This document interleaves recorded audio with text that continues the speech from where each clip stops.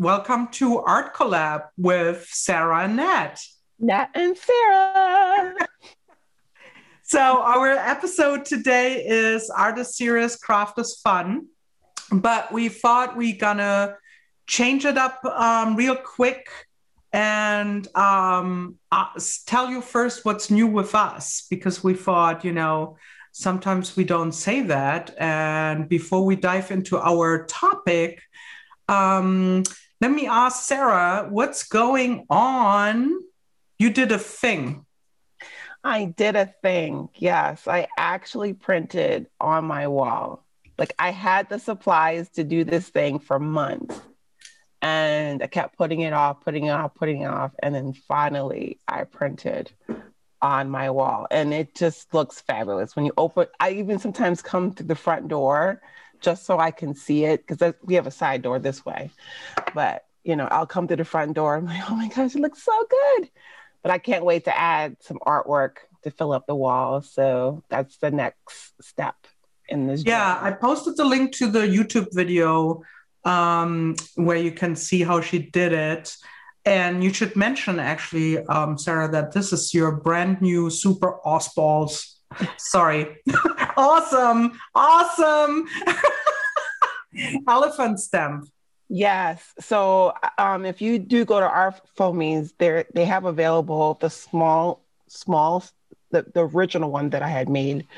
And this one's going to be exclusive on my website. So I'm just waiting for my box to arrive so I can post it on my website. But this will be coming soon on my website. So yeah, check it out. And also check out Sarah's YouTube channel. You can subscribe, see all kinds of amazing videos. And I believe every Friday you're posting a new video, right?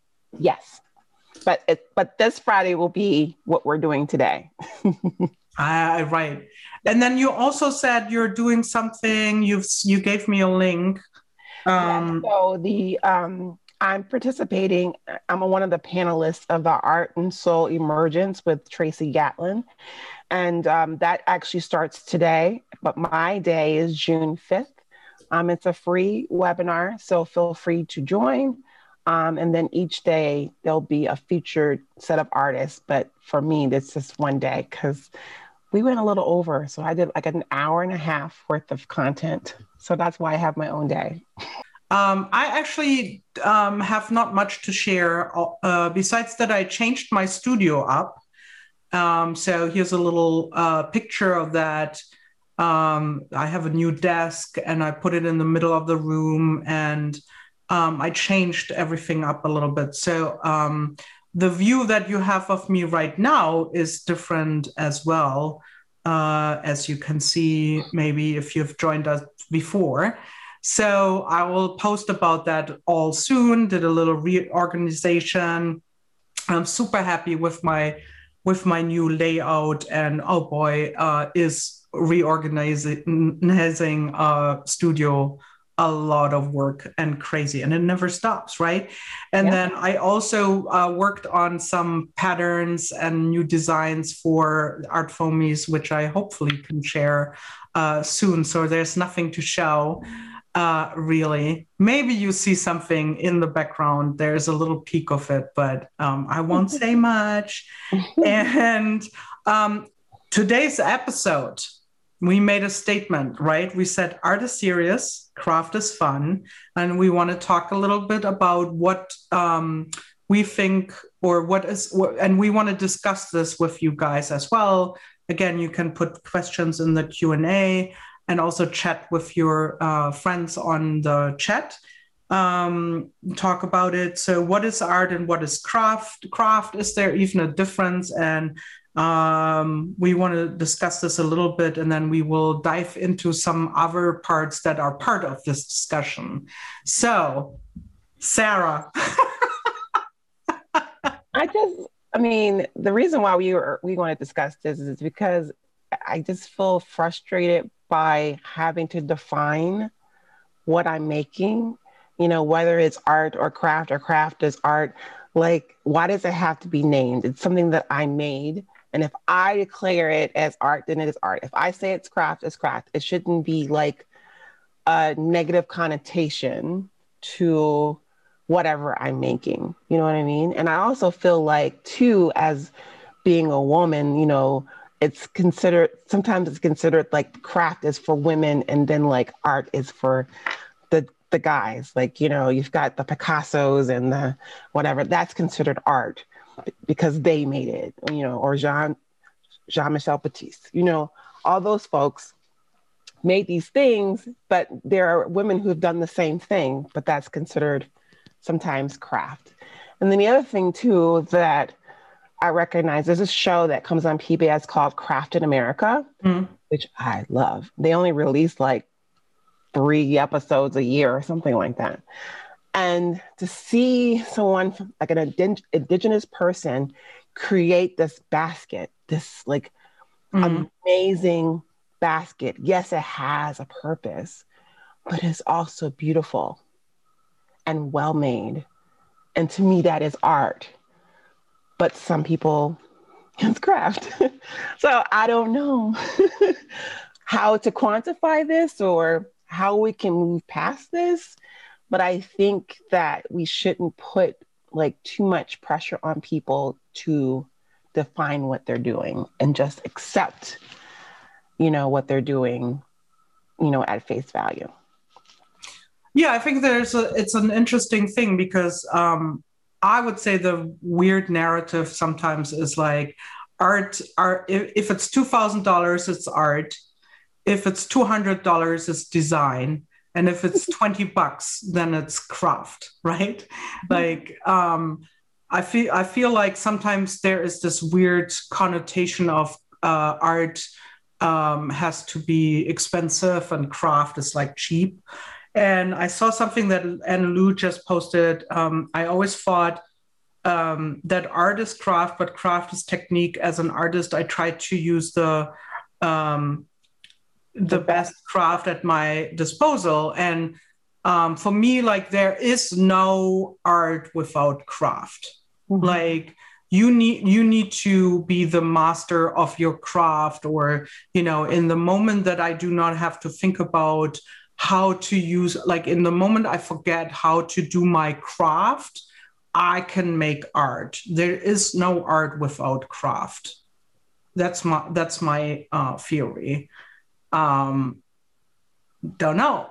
People might think different about that. Leslie just asked, but what about crochet toilet paper covers? Well, she's like pushing it right into our flesh and wants to know what we say about that. What do you think about that question? Or not the question, like what do you think, what would be an answer from your perspective?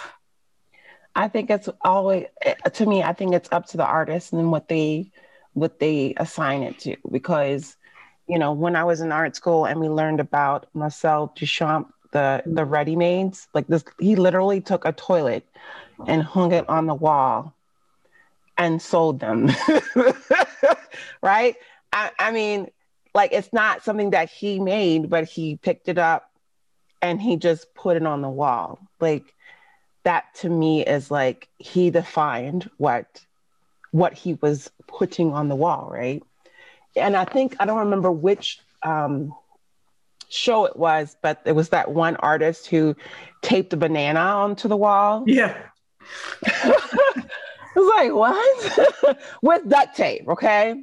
But that was considered art. People came and took photos in front of it and all that good stuff. And it's just like, wow.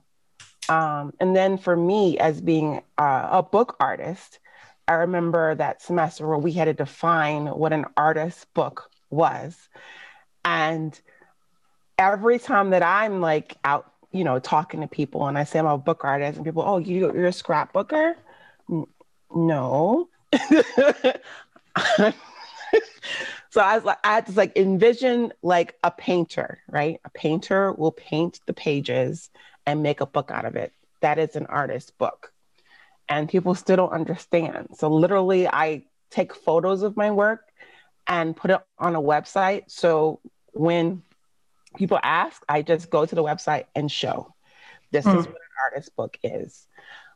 Because that's me. I'm defining it. This is what it is. I feel like if I'm an artist, I take the things that I've made, like I'm a printmaker. I take my prints, bind it into a book. To me, that's artist. That's an artist book, right? Because that's me defining it. But I don't want people coming to me and telling me what my work is. You know what I mean? I'm defining it because I made it, right? And I just feel sometimes it's just a little frustrating to me, especially being a woman and a person of color. Always it's like, you do little stamps. Oh, right? And it's like you're minimizing my work. I'm literally taking a piece of something, carving it out, and making something from it. It's not little stamps that I bought from Joann's. It's like art, my craft.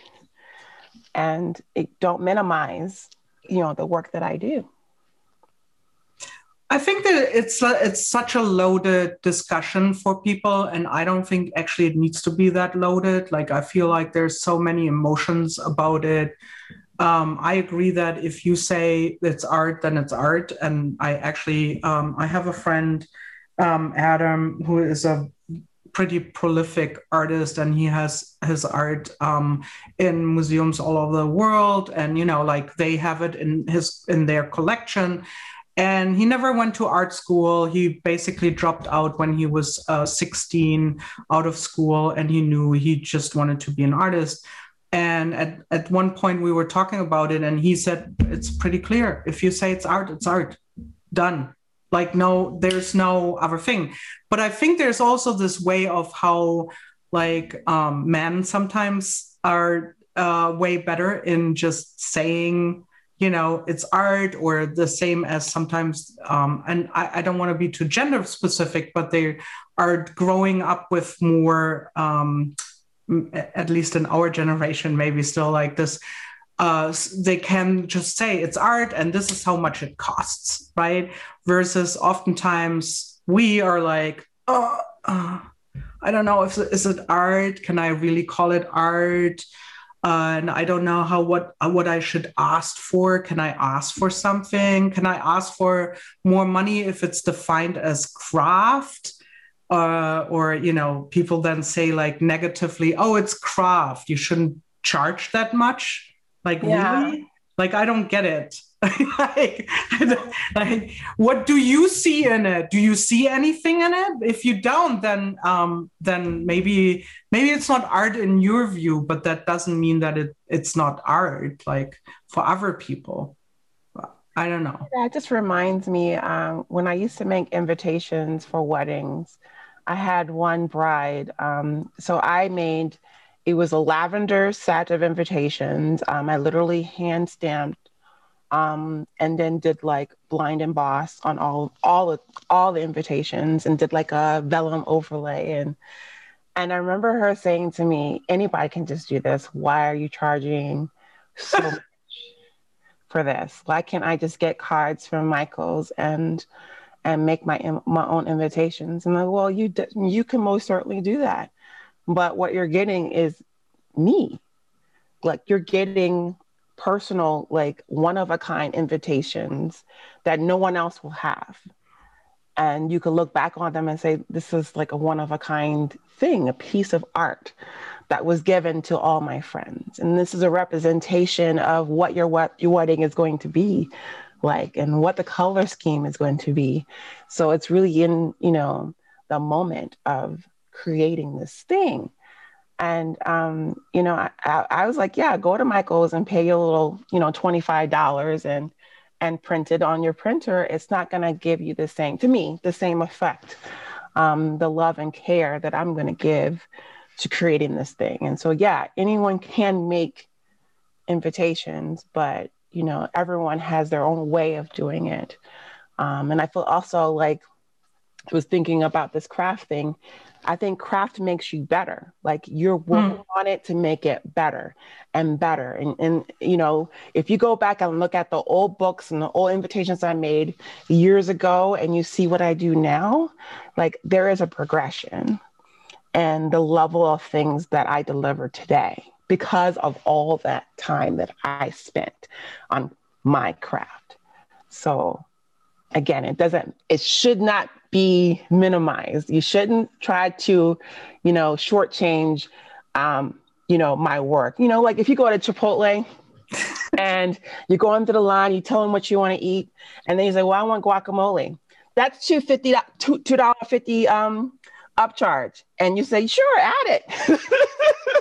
That's what you're paying for. It's an upcharge to have this work from this person, It reminds me of you mentioned Marcel Duchamp, and it reminds me of something that I once learned. And sorry that I forgot the name of the art the art piece, but it is it's a bicycle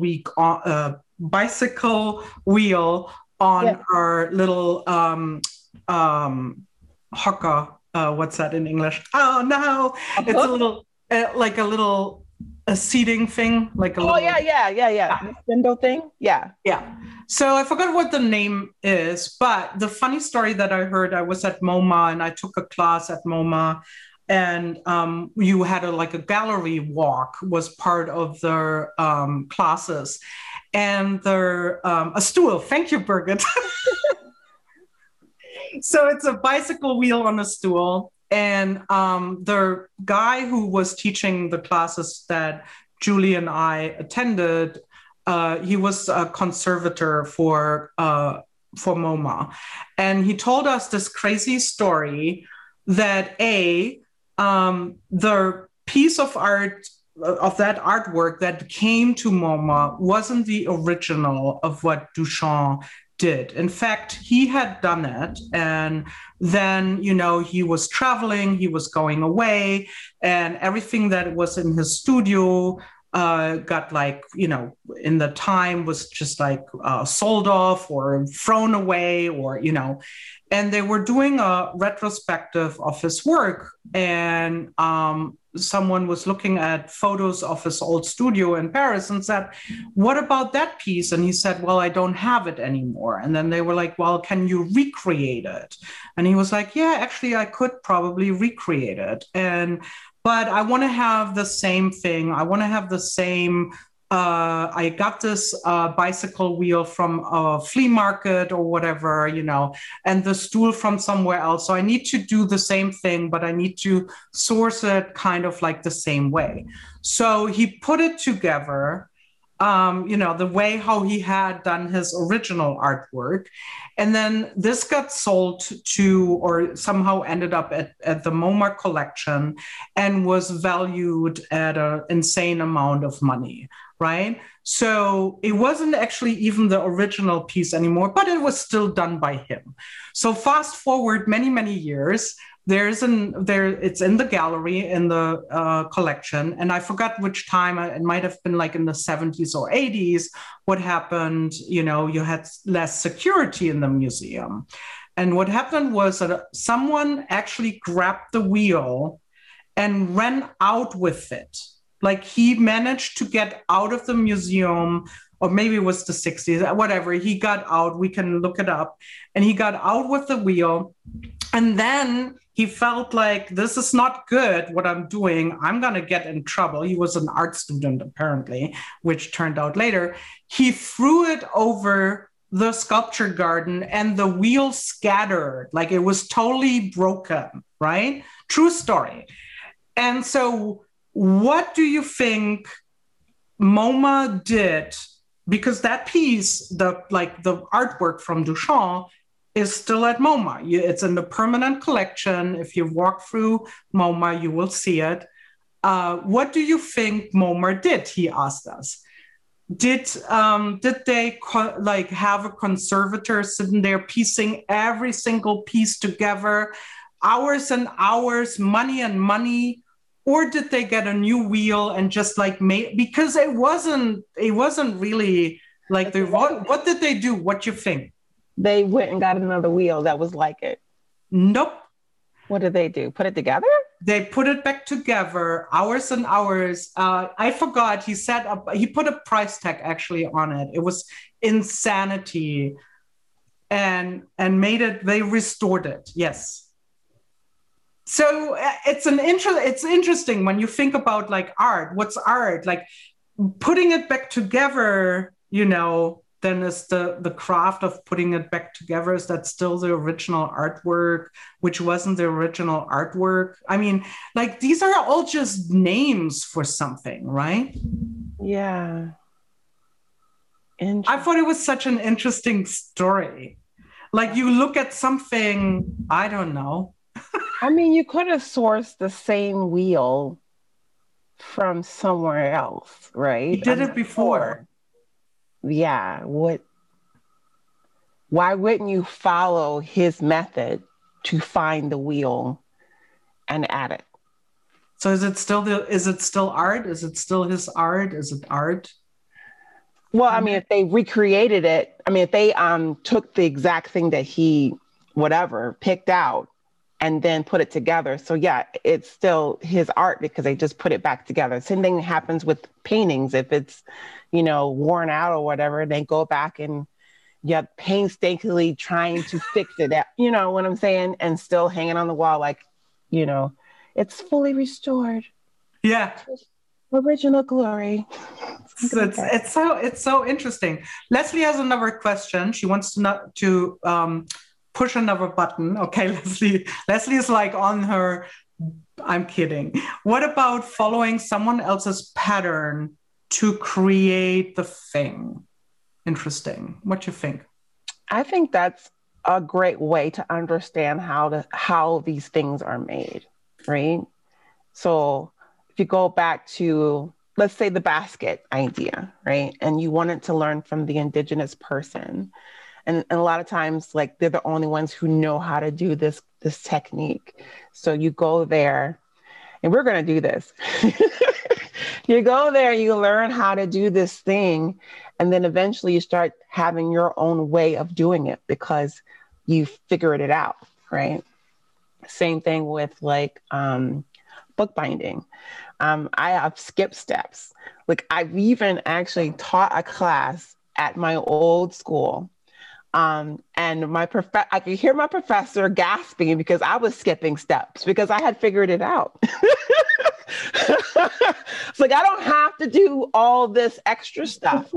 I'm going to skip it all. And she's like, no, but next time, Sarah's a professional. She's gotten her degree, so she can do whatever. And I'm like, no, you don't have to do all that. Just skip it. Just skip it, and you still can achieve, the same result because you figured it out. And it's just like a pattern. Like it's like you're stepping into that person's shoes who did it before, and you can experience how to make it, and then you can go off and run off and do it your own way. So I really applaud doing something like that. But isn't when you're just like, for me, for example, if someone is, and that's cool, like you should copy in order to learn. But I think what you're doing then is you're learning the craft. Yes. You're learning the craft to later then make the art. So you need to be honest to yourself in the moment that you're just copying someone else. And you're not bringing yourself in there. You're working on your craft, your craftsmanship.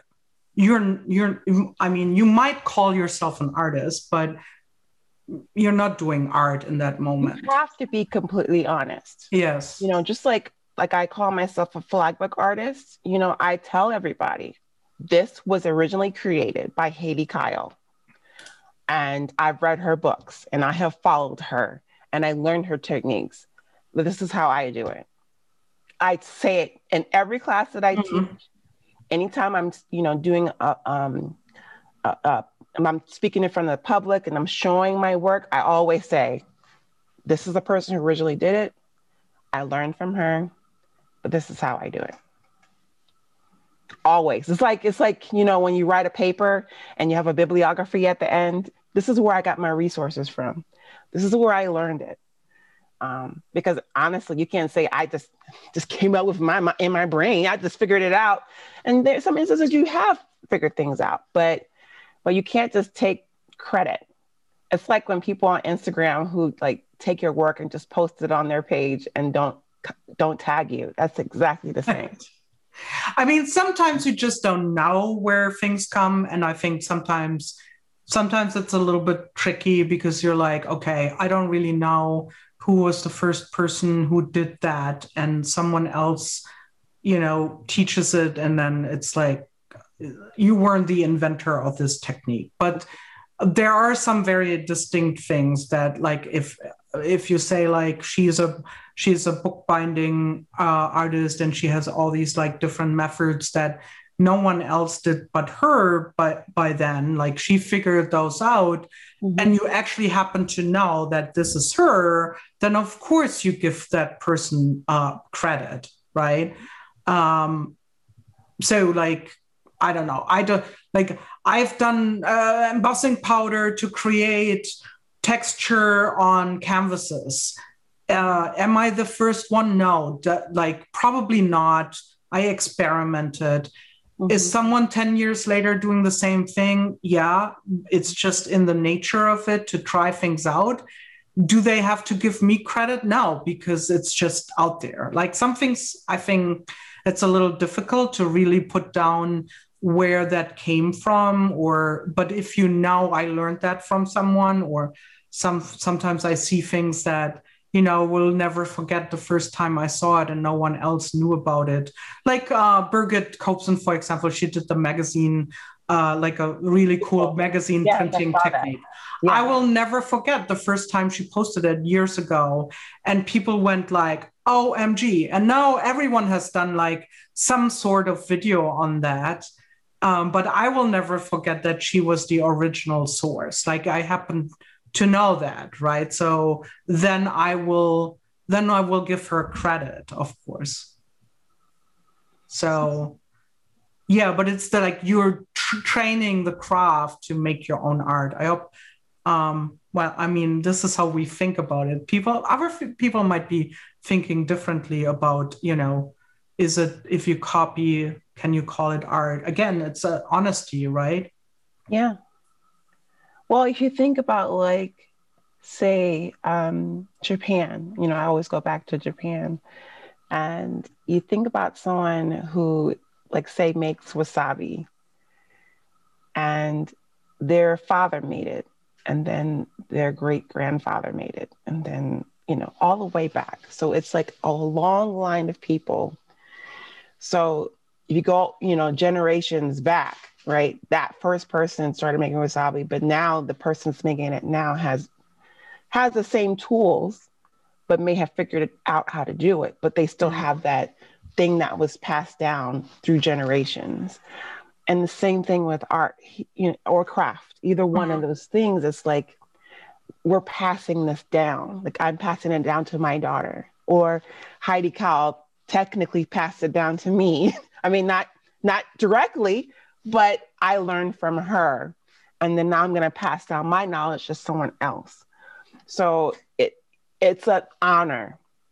I see it as an honor to be able to take something that someone else has learned or figured out. I learned it, and then pass it down to someone else and make sure they know this came from Haiti, right? Mm-hmm. So that's an important part of, being an artist. When you share that, you give recognition to the person where you learned it. I mean, and then there's always also something about behind it, and we wanted to talk about that nervously a little bit, because we're going to touch on some pretty tough things that we're going to discuss. But what, like, sometimes you're teaching, right? And then you're teaching the craft of making art, or what we perceive personally as art. And is there, and then so you have a fellowship, you have people that want to learn from you.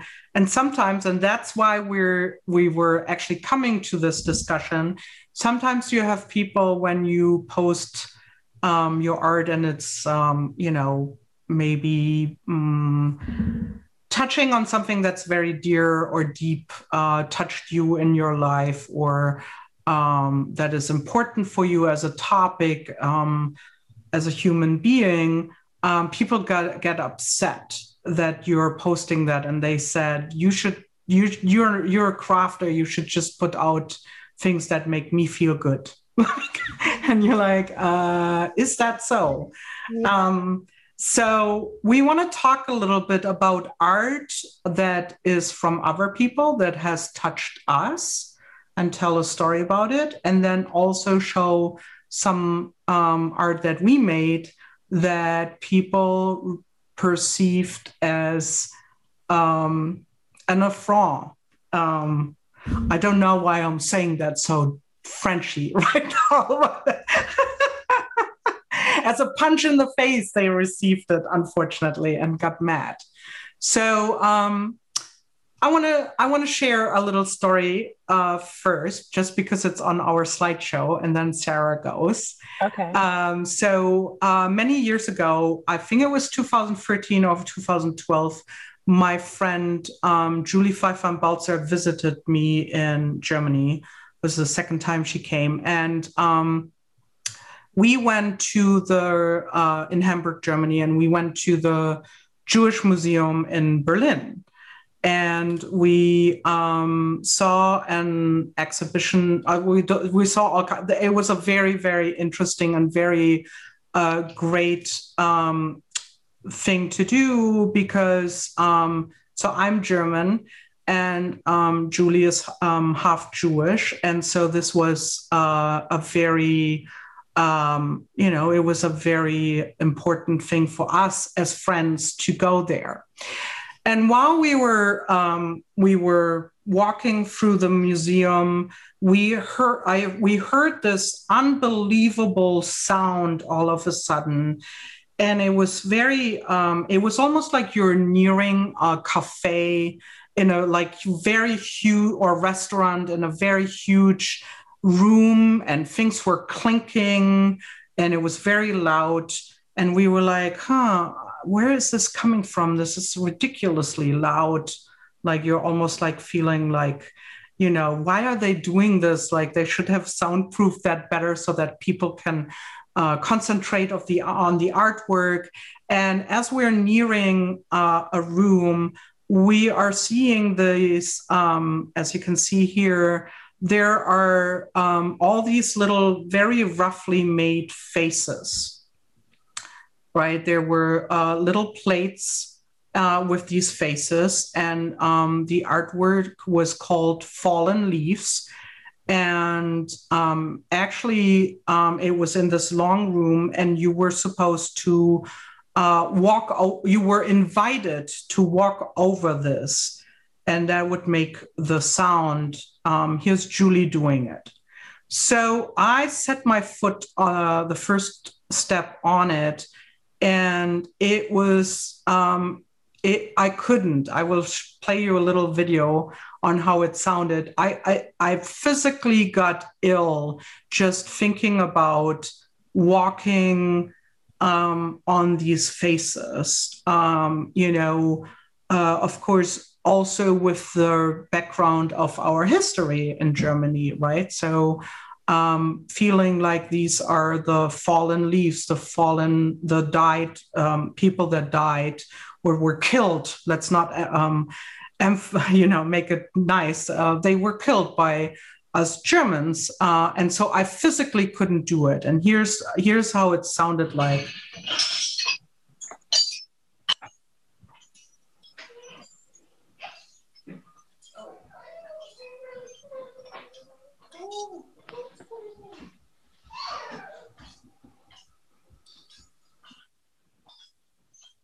So this video is not by me. This video, I found it on Vimeo. I just wanted to, I back then didn't do a video. I just wanted to share it with you guys so you have an idea of what it sounded like.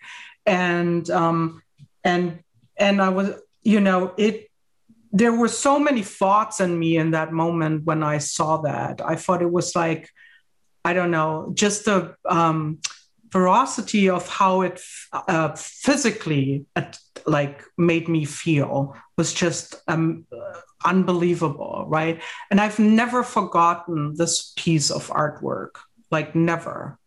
And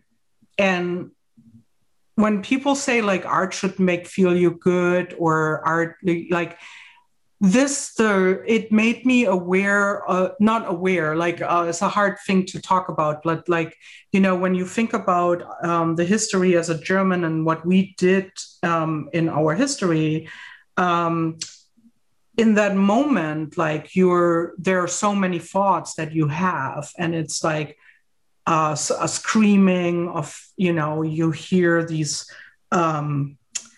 you know, yeah, I mean, it makes me very emotional to talk about it too, but I thought it was such an important piece. Like, I would not want to miss this piece. And even though it's so hard for me to talk about it, even 10 years later, just because we are carrying this history in us, I think it's I think it's important. I want everyone to see this. I want everyone to experience this, and learn about this experience, because it's also nothing in what actually people that were there experienced, right? So yeah, that was probably one of the most touching and emotional artworks that I've ever experienced and seen in my life so far. Pretty hard topic, I know, but I wanted to share this, and we talk about that, how that influences us. Tough, huh? I mean, like, seeing the video is probably harder than actually just hearing about the story, probably, but yeah. It's similar to the experience when I visit the Holocaust Museum in DC. So there are two levels, or two main areas of the museum. There's a museum that takes you through like different artwork, right? And it goes off to the right-hand side. But then if you go to the left-hand side, there's this like timed experience. So you stand in which when you come down here, you have to come visit with me. But you stand in the elevator and they're telling you the story of, you know, what's about to happen. They give you a little book of a person that went through the Holocaust, but you're reading it throughout the experience, but you don't know if they actually make it until the end, because it tells you like this time you read this page, this time you read this page, blah, blah, blah. So right when you come out, you see like the bodies, the burnt bodies, like when you walk straight out. Then there's a section of just shoes. And you can smell like this. It was a smell, a visceral smell in that area. And so not only you're getting the visual experience, but you're getting the sense experience. And then the thing that really hit me the most was towards the end. And they had this like section or area where it showed a list of people that helped during the Holocaust. And it was so small, like people who actually went and rescued people. And it was like a small little thing of a list. And it just like hit me like no one really tried to help. I mean, people did, but I'm saying not that many people tried to help. And when you go through that experience, it's just like completely life-changing. You know what I mean? So I totally get it. Yeah, and I think that what this also does is, for people that might not know about the history, I mean, that much, or maybe, you know, the longer times is passing, people want to forget about these things, right? Or they don't want to teach about this anymore, and which is wrong. But what I think what's important is that this has, of course, might not have the same impact on someone else who doesn't really know much about the history, right? If I mean, I can't wrap my head around if you wouldn't, but it did does something with you, and then you might go home and you might like not forget the artwork, and you might like do some research and learn more about it. So I think this is so important, right? Like art is such an important way to also transcend feelings and emotions, but also the urge to know more, to dig deeper and learn more about what was displayed and shown.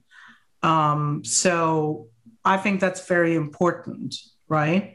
Mm-hmm. And this is a very dark way of doing, like of showing it, of course. And we want to show you something that was very important to artwork that touched Sarah very deeply, and that might, on the first glance, do not evoke these feelings right away, but you need to look closer, right? Should I go to your slides, Sarah? Yes, go ahead. Let me see if I can make this bigger. This is unfortunately as big as I can do it. That's fine. That's fine. So honestly, it's Rachel just talked about the Civil Rights Museum, where there is a Rosa Parks exhibit. There's a bus that you actually get on and you experience the whole thing. And then there's also where they did the sit-ins. So they actually have sometimes, not every time, but sometimes they have people come out and then recreate the experience of sitting in the cafe and being yelled at and things thrown on you and all that stuff. So it's that one's actually in Tennessee, Memphis, Tennessee. And I actually had to go through that twice. That was a part of my diversity and inclusion training when I worked at Best Buy years ago. But yeah, I had the opportunity to do that. But so fast forward to this work is by Amos Paul Kennedy Jr. He is a letterpress printer. And again, it goes along with Rosa Parks. It's really about Rosa Parks saying, no, I don't want to get up. I don't want to move from here. And the reason why this moved me is because my first 3 or 4 semesters at school was really hard for me, because a lot of things that we were learning was more European focused, right? And so I couldn't see myself in this art. You know what I mean? We're making it, I'm learning how to do it, blah, blah, blah, but I couldn't see myself, or I didn't see anyone else doing it that looked like me. You see what I'm saying? Mm-hmm. So I did my research and I found him, and so actually the next one that you're on the slideshow mm-hmm. is, it's not this one, it's the other one. It's like red color. Okay. I was trying to get home from work. That's it. This was the first one that I saw. All I was doing was trying to get home from work. And when I saw this, it really ignited me. Like, I could use this as a platform to express how I'm feeling, right? I never had thought about that. Like, I could use my art to express, or even like put a mirror up to show people, what they're doing, right? Or to get them to think differently. And that's a part of my artist statement, to get people to think differently about what's happening, right? So I started following him. I even emailed him. He's a hard person to reach, by the way. But he actually came, this is before the pandemic, he actually came to Pyramid Atlantic to teach a 4-day class. And so I was like, of course, like a groupie. I'm like, yeah, I gotta be there. Let me take his hat. Like, I will take care of him. What does he need? Water? Like, I'm gonna be there. And he was so super cool. And I learned a lot from him. And so like his work sticks with me to this day. And here's my child coming and saying hi. Hi. It's Phoebe. Okay, go Good to see you, BB. But so we can fast forward to the next slide. So this is a work that I did for my thesis project. So the written thesis, which was like 50 pages, 50 to 100 pages. I did a lot of writing. My thesis was like, how does the visual representation of Jim Crow affect how we view Black people in the media today? So that was 2016. And basically what I did was I created this game. So there are 4 Black people, 2 adults, 2 children. And basically you pick a card and it'll say something to the effect like, Viola Davis just won an Emmy for How to Get Away with Murder. You take 1 step forward.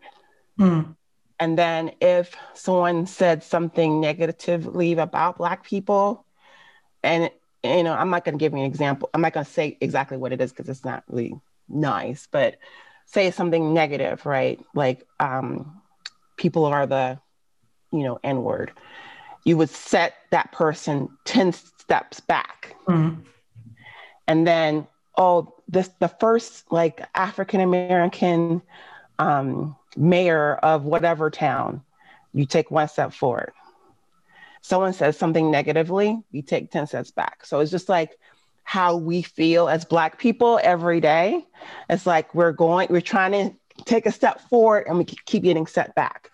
You know what I mean? So I wanted people to feel what that felt like by doing this game. And so there was 4 seats and people will pick a card and they go through. And so when we had opening night, I literally had people doing the game. Yeah. So they can feel. But I think the next step I'm going to do is actually have the stanchions bigger, like the actual pieces bigger. So you can put weights on it. So you have to pick that person up and then bring them forward and bring them back. So that's my next iteration of that. All right. So Black Lives Matter. So I created this stamp for Art Foamies. And I remember when it was being debuted. So like they were, the person, KP, she was going through and showing all the other artists that she was, debuting that day. And then she's like, yeah, I just, we're going to do a special release for Sarah Matthews. And this is her Black Lives Matter stance. And so before that happened, you could see people chiming in, oh, that's beautiful, that's amazing, blah, blah, blah. And then when they featured my stamps, it was complete silence. I can attest to it. I saw it. Silence. No one said anything. And I was like, wow. But they're still on the site to this day, and I don't mind it. And I keep using them. I use them in a lot of different prints that I make because it's me. When I see the folks that have been killed or brutalized, I see my father, my brothers, my cousins, me, my sisters. I see us, right? And so I've got to use my platform to show you what's happening. You know what I mean? It's affecting my life. I've been pulled over by the police recently for driving my own car and them looking at my ID and just ferociously typing everything in, trying to see if I had warrants, and I didn't, you know what I mean? And I'm sitting here freaking out in the car, like, this is going to be my last day on earth. You know what I mean? So that's the kind of reality that I'm living. And so, yeah, I'm going to continue to make stamps like that.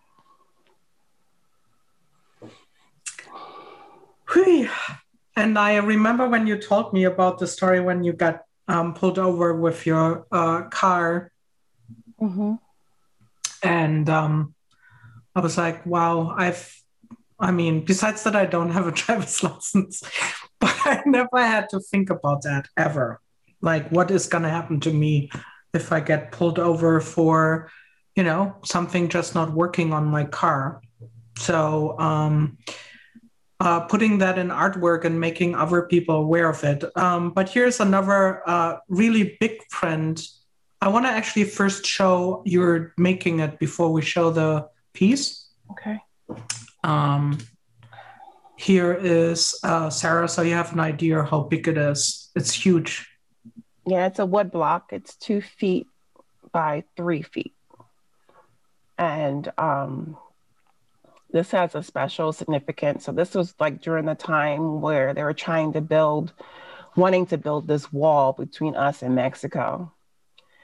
And I started thinking to myself, how many other walls have we built in the past that we don't talk about today? And I was reading this article about the number of Black people who don't know how to swim. And I'm one of those people who don't know how to swim. And why is that? Because there was a certain time where they didn't allow Black people to swim in a swimming pool. And so I found this sign where it was talking about the public swimming pool, white only. And I decided to carve this out. And I'm telling you, like, it was, the very act of carving every piece out was therapeutic for me. You know what I mean?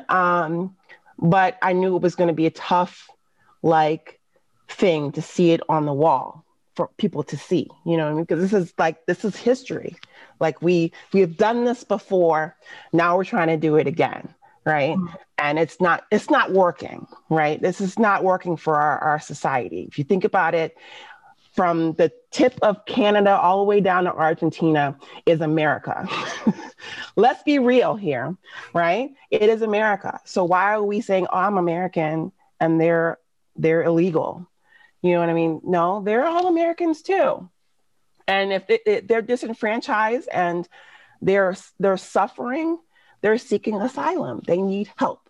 Let's help them, instead of sending them back, that's my whole thing, right? So I remember having this in a show.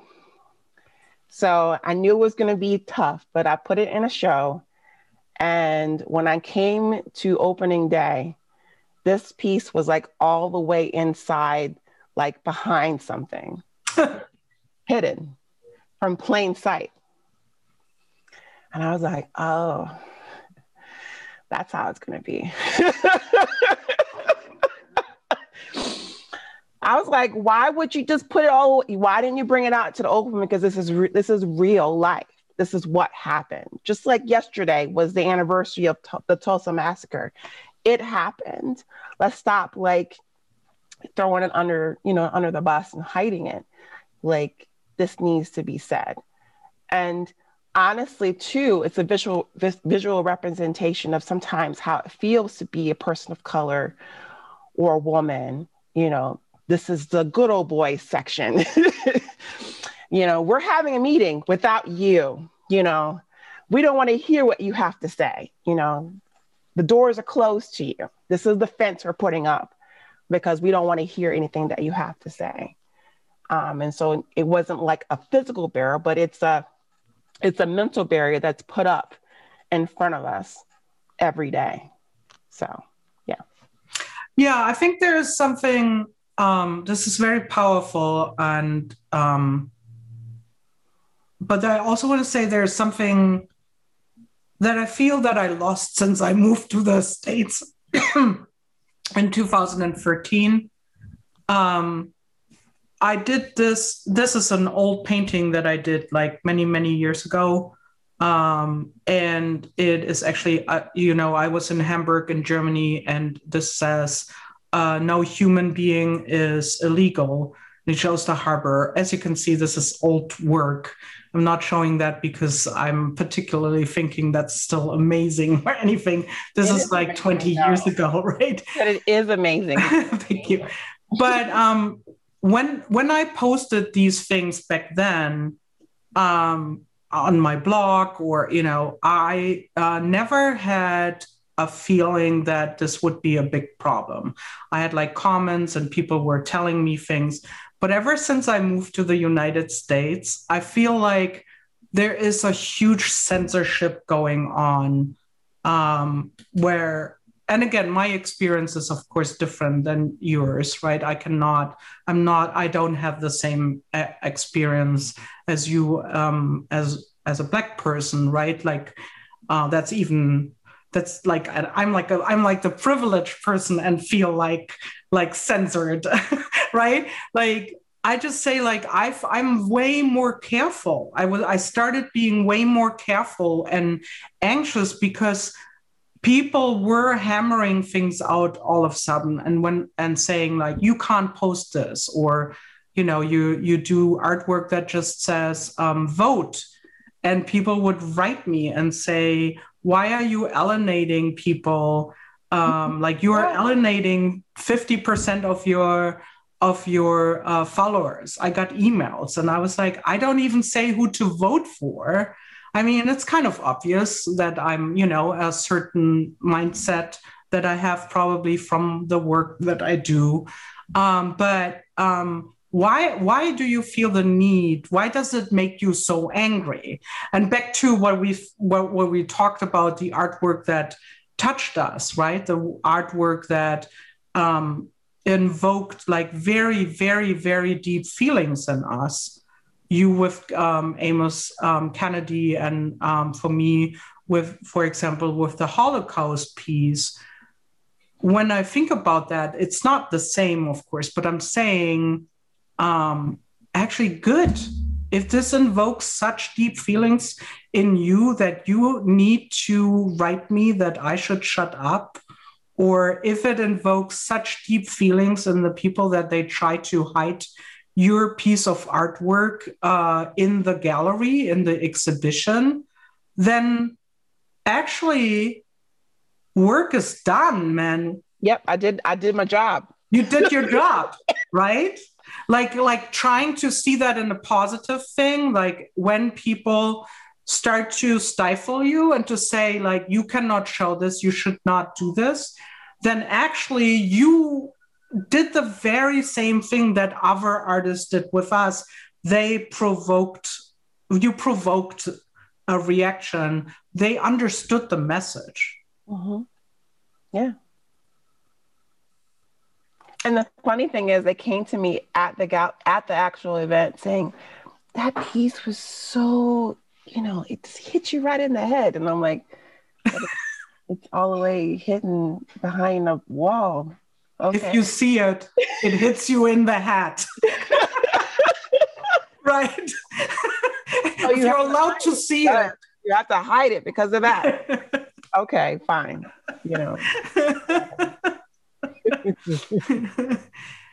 It's interesting because I feel that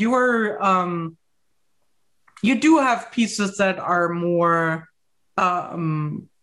subtle. Like, I don't know if I'm allowed to talk about that. You did this book that you showed me recently, which we do not have in the slideshow. The one with the holes. Oh, I'm whispering now as if no one else is hearing it. Yeah. So basically, it's so hard because it was, I don't know how to explain it, but when you're making it, you could feel yourself, like there's a change in your body. Like I could feel a change in my body and my eyes and my mind when I was doing it. So yes, I make flag books, but I was like, so what can I do to show the visual representation of being shot? Mm. But me, I'm a pattern maker. I use all this color, but this book that I made is completely white. It's just white with holes. And it will be in the Anne-Marie Sculpture Garden coming up in the summer in their show. I think it's called Lights. It's actually called Lights. Mm. And so I will illuminate it. And basically, it's just a representation of guns in America. Yeah. We are terrible. We need to get rid of them. They need to go. Too many people are dying.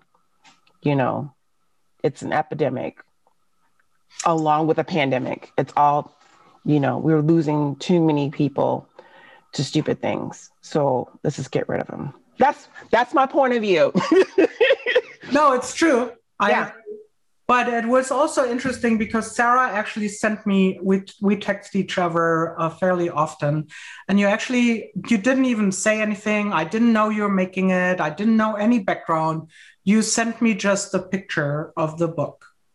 And I was like, oh, that's beautiful, because we also had watched their pottery show, and there was something that I had just seen where they made like lanterns, and they had poked out little holes. And so I thought like maybe that's what Sarah is referring to. And I'm like, this is so beautiful, like how the light comes through. And it is beautiful, unfortunately. And then Sarah says, well, this is what it represents. And I had, again, I was like this sick feeling, right? Like in this case, if you do not know what the thought of the artist is behind the piece, then you see it differently, because when you look at art, it's all about the context, of course, too, right? The context of where you see it, when you see it, and what do you know about the artist? Like, does it tell the story in a very obvious way, or is it more subtle, right? Mm-hmm. How important do you think it is for a piece like that? Like, I know you told me that, but what was your thought about? You actually wanted this reaction, right? So what I want people, like when you come into the gallery and you see it from a distance, you're like, oh, that's really nice. Until you read the description next to it. Then you're like, oh. And that's what I want. Mission accomplished. You did that with me. Good job. Yeah. I want you to feel it. And where I got the idea from? When I watched this video, it was on Washington Post, and it was talking about Breonna Taylor. Mm. And they were shooting the holes. They were just shooting, not only from the door, but from the outside, through the screen door, right? And the bullet holes went all the way through to the neighbors upstairs, and then the side, they just didn't have any regard for anybody's life. You know what I mean? And so that's where I got the idea of poking the holes in the paper. I think what's so amazing about it too is that you made it as a book art, because it reminded me of like a book is like your life is a book, right? And there are chapters in this book, there are pages in these books that are not filled. Mm-hmm. Like they will never be filled with the story of these people. So for me, it's so symbolic that this is a book and there are unwritten chapters because these people were taken, killed, died through the hand of guns. So I thought that is so. And then also it's a story, the same story over and over again. Right. Haven't learned from it. What's the definition? That's the definition of insanity. We keep doing the same thing, expecting a different outcome, and we keep having the same outcome. Someone dying. So that's what it means. Right. So the question then is, and it's weird because we're trying to cram this into an hour, which could be like we already went over. Yeah, we're already over, which could be like like a series almost. But question is like, when we post something like that, or if we share this, then we are not. This is who we are, right? Like this is who we are, and that defines our life and our thinking and everything we do. So you can't take that away and say you shouldn't post that if you're teaching art, or if you're if you're, you should only do like the feel good things if you're like, you can't separate the one from the other, because our craft is there to make our art. It belongs together for us, but it also, this is us, like this is who we are and what drives us, right? This is how we are made. This is, the things that we're doing, the things that we're learning. This is how we are becoming the artists that we want to be, right? And the thing is, it's like people can try, like we were talking about last month. Please tell me I can't do it. And please tell me that I shouldn't be doing this. Please tell me, because then I'm gonna really do it. Watch me. Watch me. You know what I mean? Like, I'm not gonna give up. So because I've watched when you go to YouTube and you see your analytics, which I don't recommend that you read all the time. Just don't do that. But I do pay attention to likes and unlikes, and it doesn't matter if you like or unlike one of my videos. It's still engagement, so it really doesn't hurt me per se. But I feel like people tend to unlike things that push the boundaries. Mm. But we're not Nutella, like not everyone has to like us. Yeah.